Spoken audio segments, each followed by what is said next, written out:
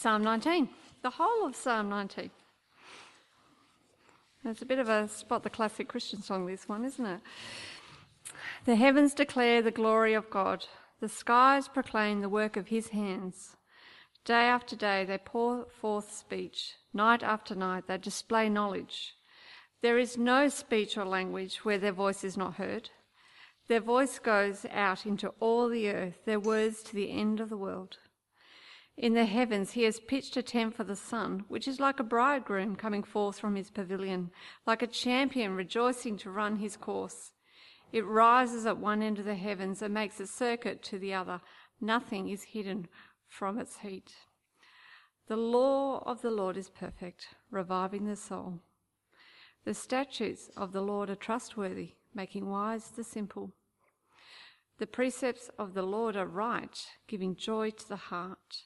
The commands of the Lord are radiant, giving light to the eyes. The fear of the Lord is pure and enduring forever. The ordinances of the Lord are sure and altogether righteous. They are more precious than gold, than much pure gold. They are sweeter than honey from the honeycomb. By them is your servant warned. In keeping them there is great reward. Who can discern his errors? Forgive my hidden faults. Keep your servant also from willful sins. May they not rule over me. Then I will be blameless, innocent of great transgression. May the words of my mouth and the meditation of my heart be pleasing in your sight, O Lord, my rock and my redeemer. The second reading comes from 2 Timothy, chapter 3, beginning at verse 10, and that can be found on page 1249 of the Church Bibles. You, however, know all about my teaching, my way of life, my purpose, faith, patience, love, endurance, persecutions, sufferings, what kind of things happened to me in Antioch, Iconium and Lystra, the persecutions I endured. Yet the Lord rescued me from all of them. In fact, everyone who wants to live a godly life in Christ Jesus will be persecuted, while evil men and impostors will go from bad to worse, deceiving and being deceived.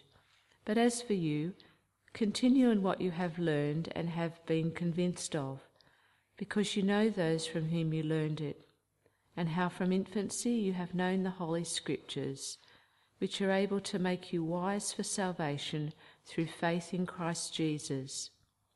All Scripture is God-breathed and is useful for teaching, rebuking, correcting, and training in righteousness, so that the man of God may be thoroughly equipped for every good work. Thanks, Rosemary. Sic enim delexit deus manum ut filium, sum genetrum daret ut omnes credit in eum nom periet, sed habeat vitiam aeternium. Do I hear an amen?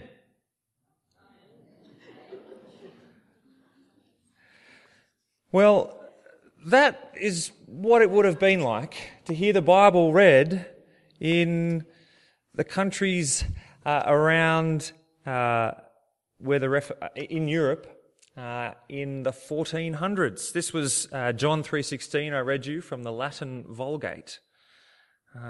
The Bible was in Latin, but most people didn't speak Latin.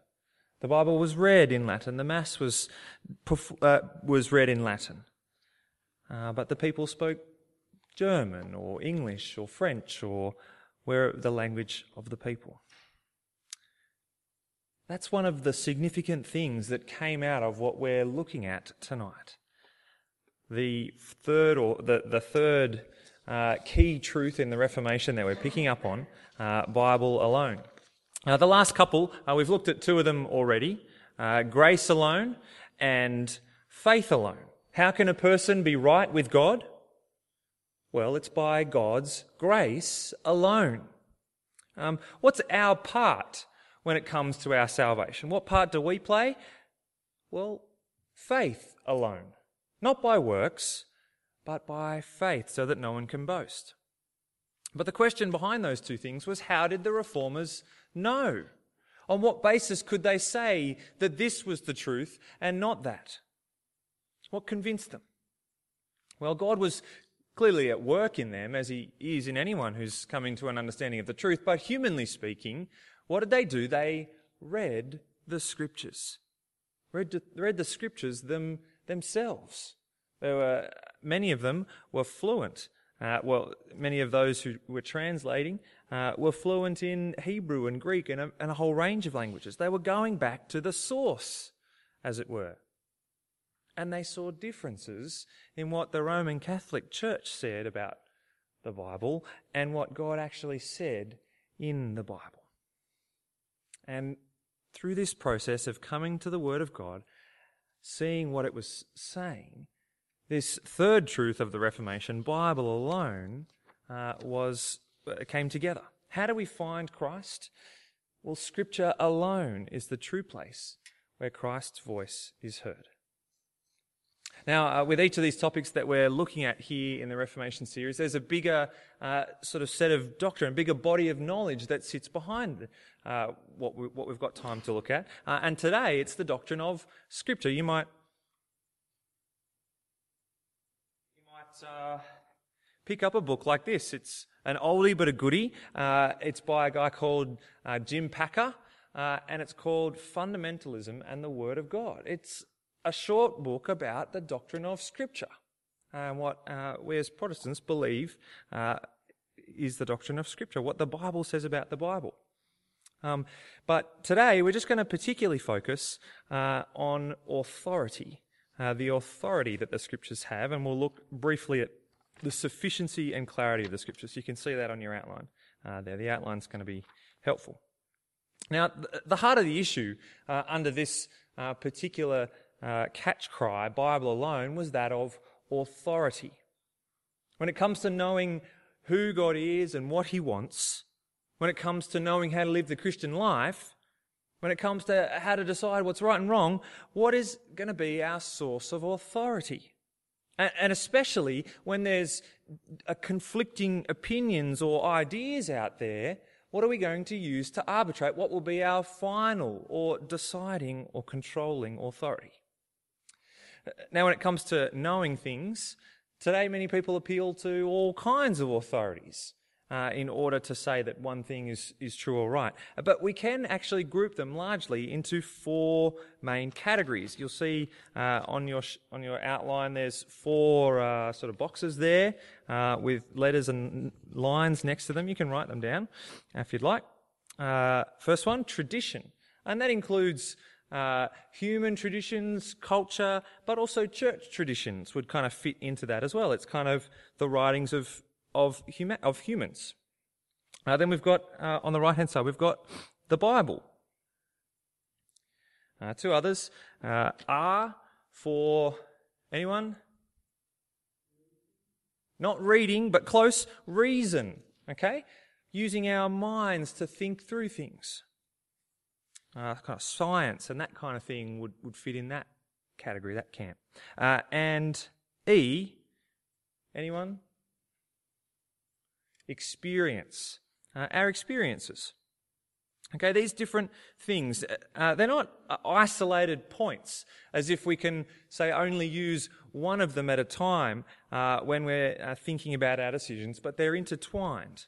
And we actually use each category with different weights. You see, when we read the Bible, we draw on many aspects of human tradition, don't we? Firstly, well, what are your Bibles written in? In English, aren't they? And so the little shapes and letters and words on the page, they have meaning because of the English language, a product of human culture. Also, we use our experience to understand what's going on in the Bible. Understanding, bringing our life experiences to understand what Jesus is talking about or what the writers are talking about at that time. Tradition, experience, but we also use our reason as well.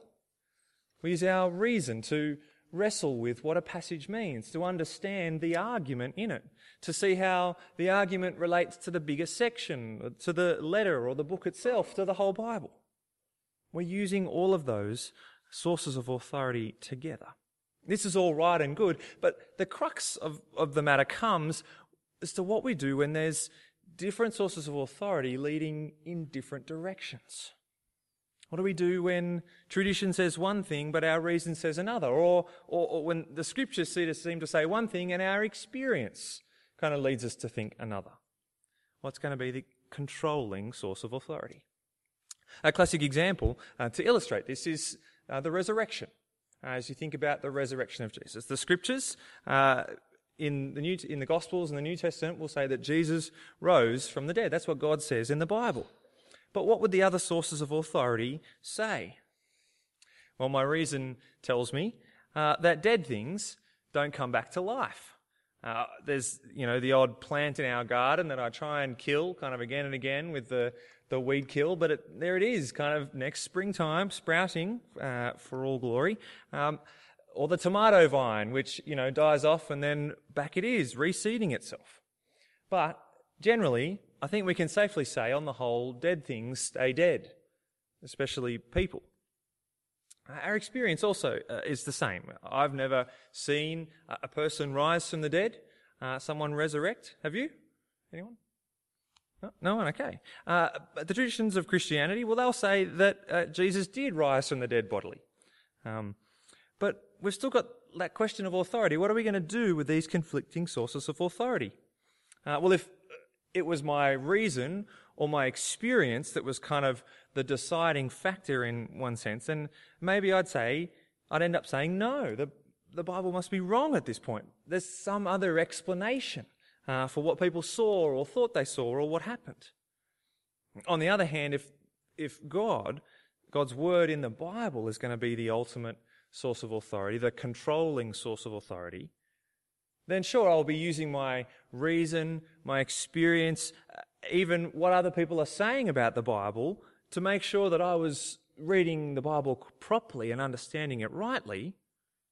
But ultimately, I would accept what the Bible said was true and conclude that even though I hadn't experienced it and that it went against reason, that Jesus had in fact risen from the dead.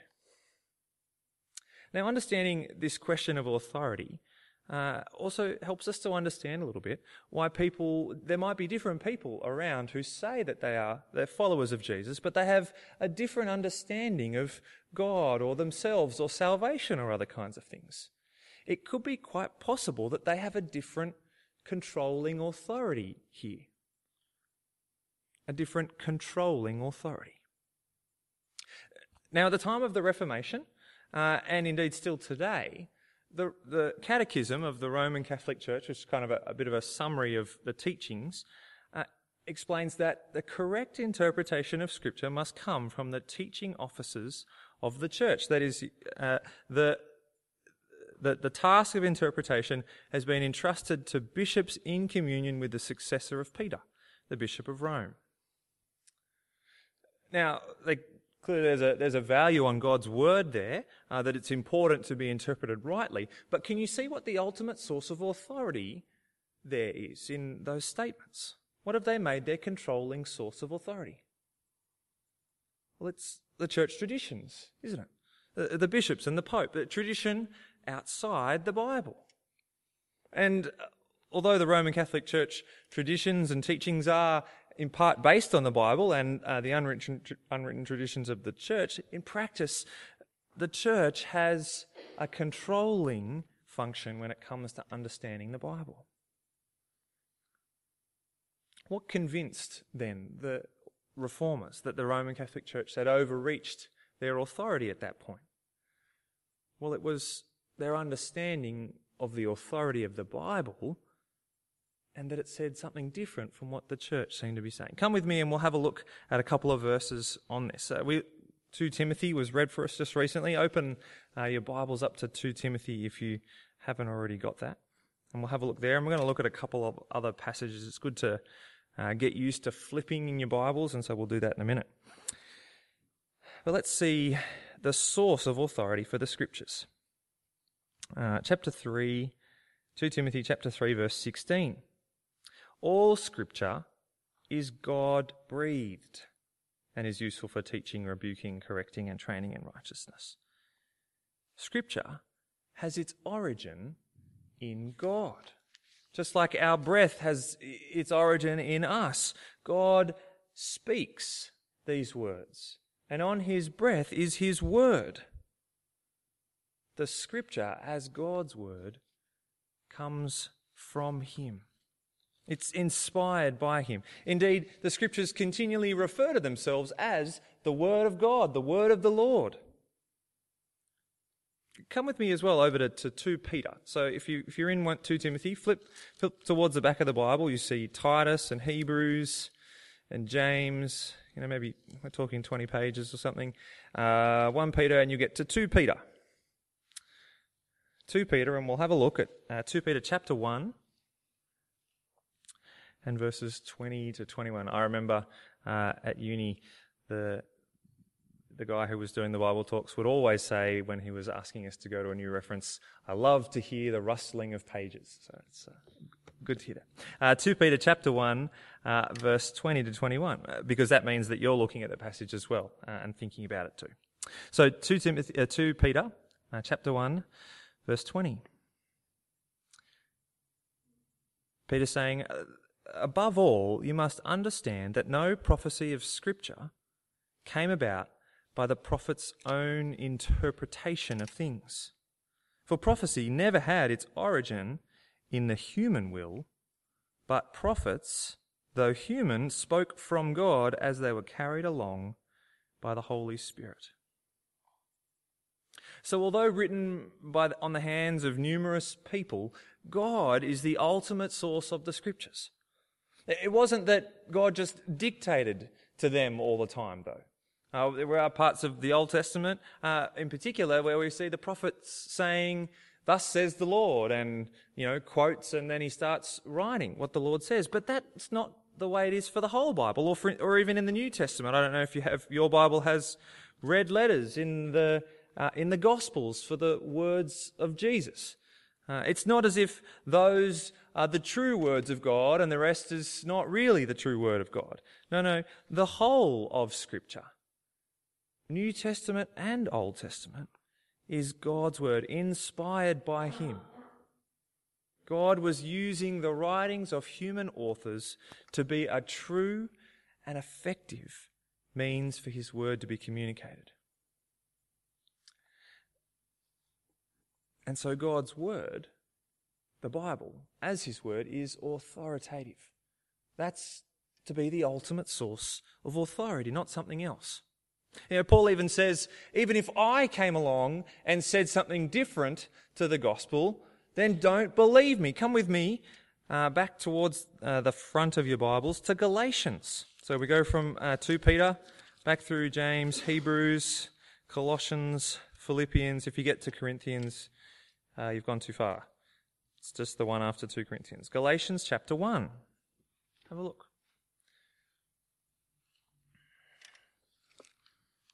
Galatians chapter 1, and we'll have a look at verse 6. Paul is speaking to the Galatians, and he says he's astonished that they're so quickly deserting the one who called them to the grace of Christ, and are turning to a different gospel, which is really no gospel at all.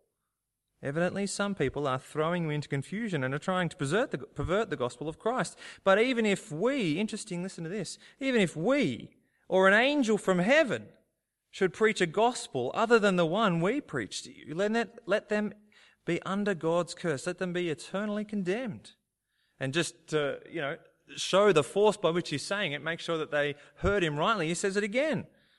As we've said already, so now I say again, if anyone is preaching to you a gospel other than what you accepted, let them be under God's curse.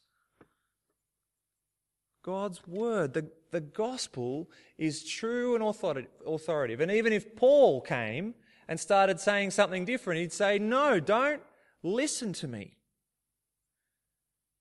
The gospel is God's word, and it is to be the final authority. Rather than a particular office in the church, a particular person in the church being the final authority, the final authority is the Bible, is God's word itself, delivered to us by the hands of the prophets and the apostles, and now as we read it, with the Holy Spirit working in us to understand its message.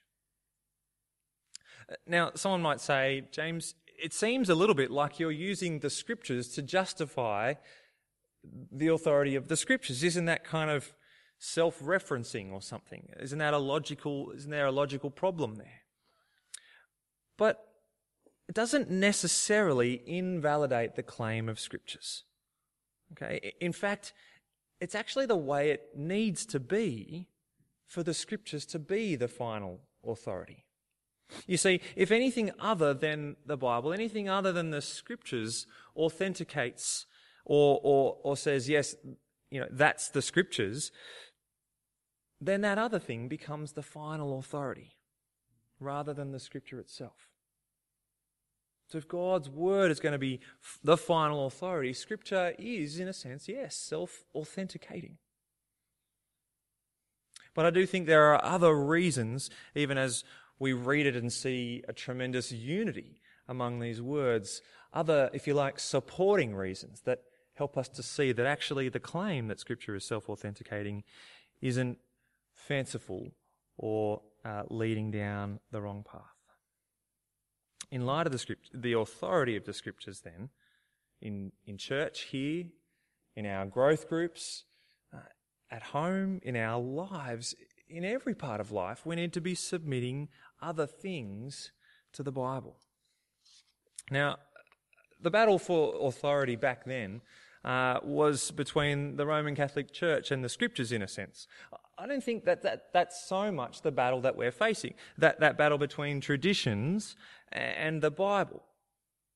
We do need to be mindful that even as we come to the Bible and we read what others have said about the Bible, or we hear others speaking about the Bible, that we're still continuing to put that under the Bible and look at those words and think about how it fits together. Everything still needs to sit under the Bible, but I don't think that that's the big battle so much that we're facing. More a battle between reason and the Bible, or our experience in the Bible. As I said, these things are significant and right elements in our understanding, but we need to be careful about letting them be controlling factors. One such example is in the wider Anglican Church. Anglican Church around the world, think kind of Anglican Communion. Many Anglican churches or churches associated with the Church of England have deviated from having the Bible as their source of authority, their controlling authority.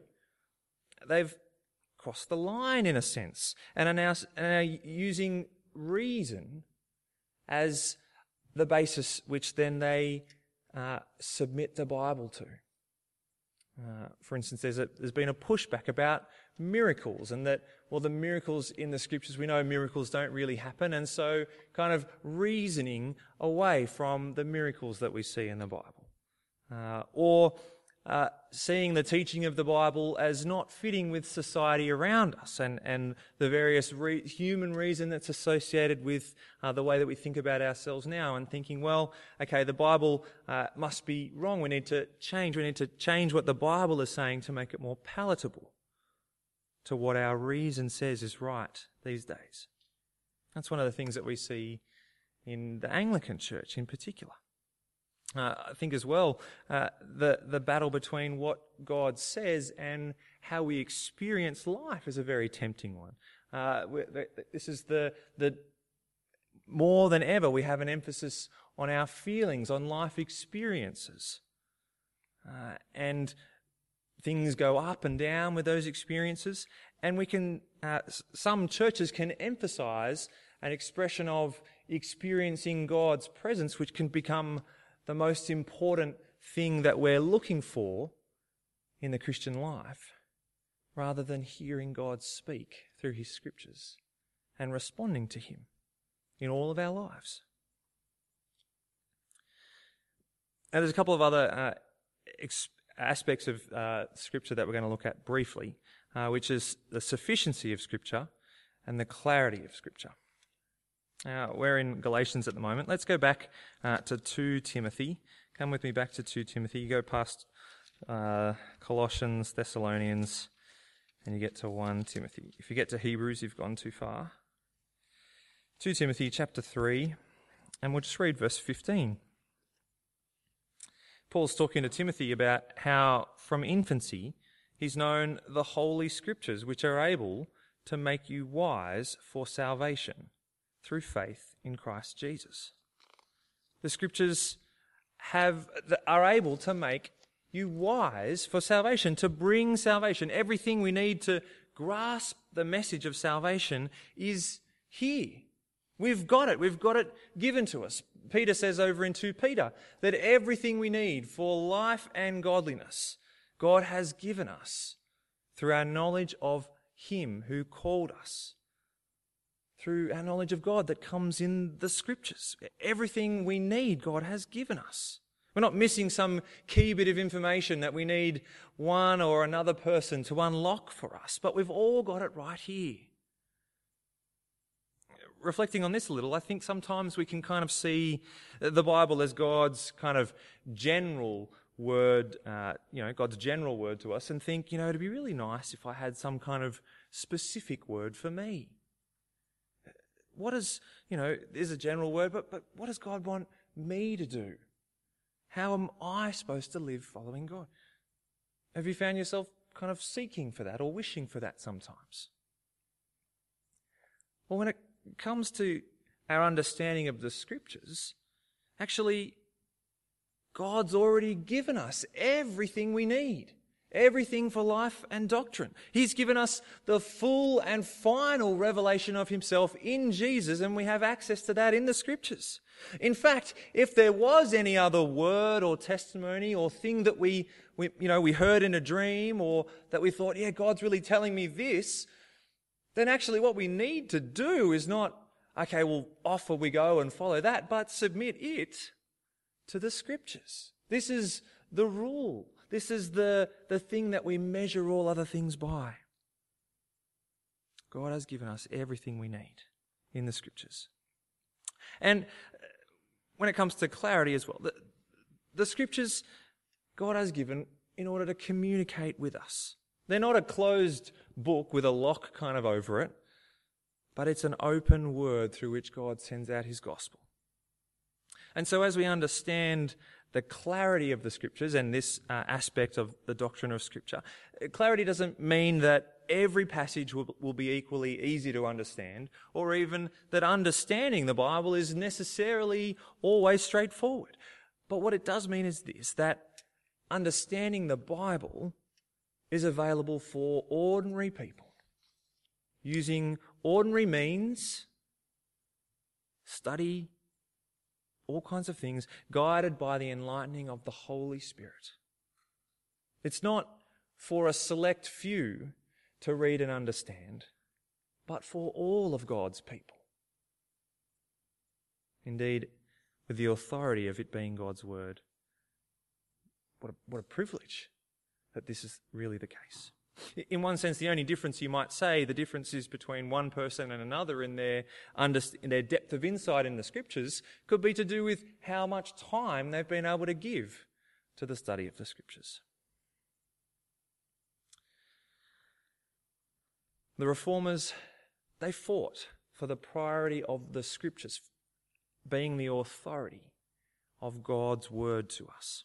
Because of this, they translated the Scriptures from what I read to you earlier to this, that we might have access to it. They put it into our hands. That they were the start of the process that gave us our Bibles. What a privilege. How are we going with continuing to receive it, to read it, to meditate on it, having it dwell in us richly, letting it be our authority? Men and women died that we might have this. Let's urge and encourage one another and remind one another those words that Jesus says in Matthew chapter 4, verse 4, that we don't live by bread alone, but by every word that comes from the mouth of the Lord. And let it be our authority as we live under Him. Amen.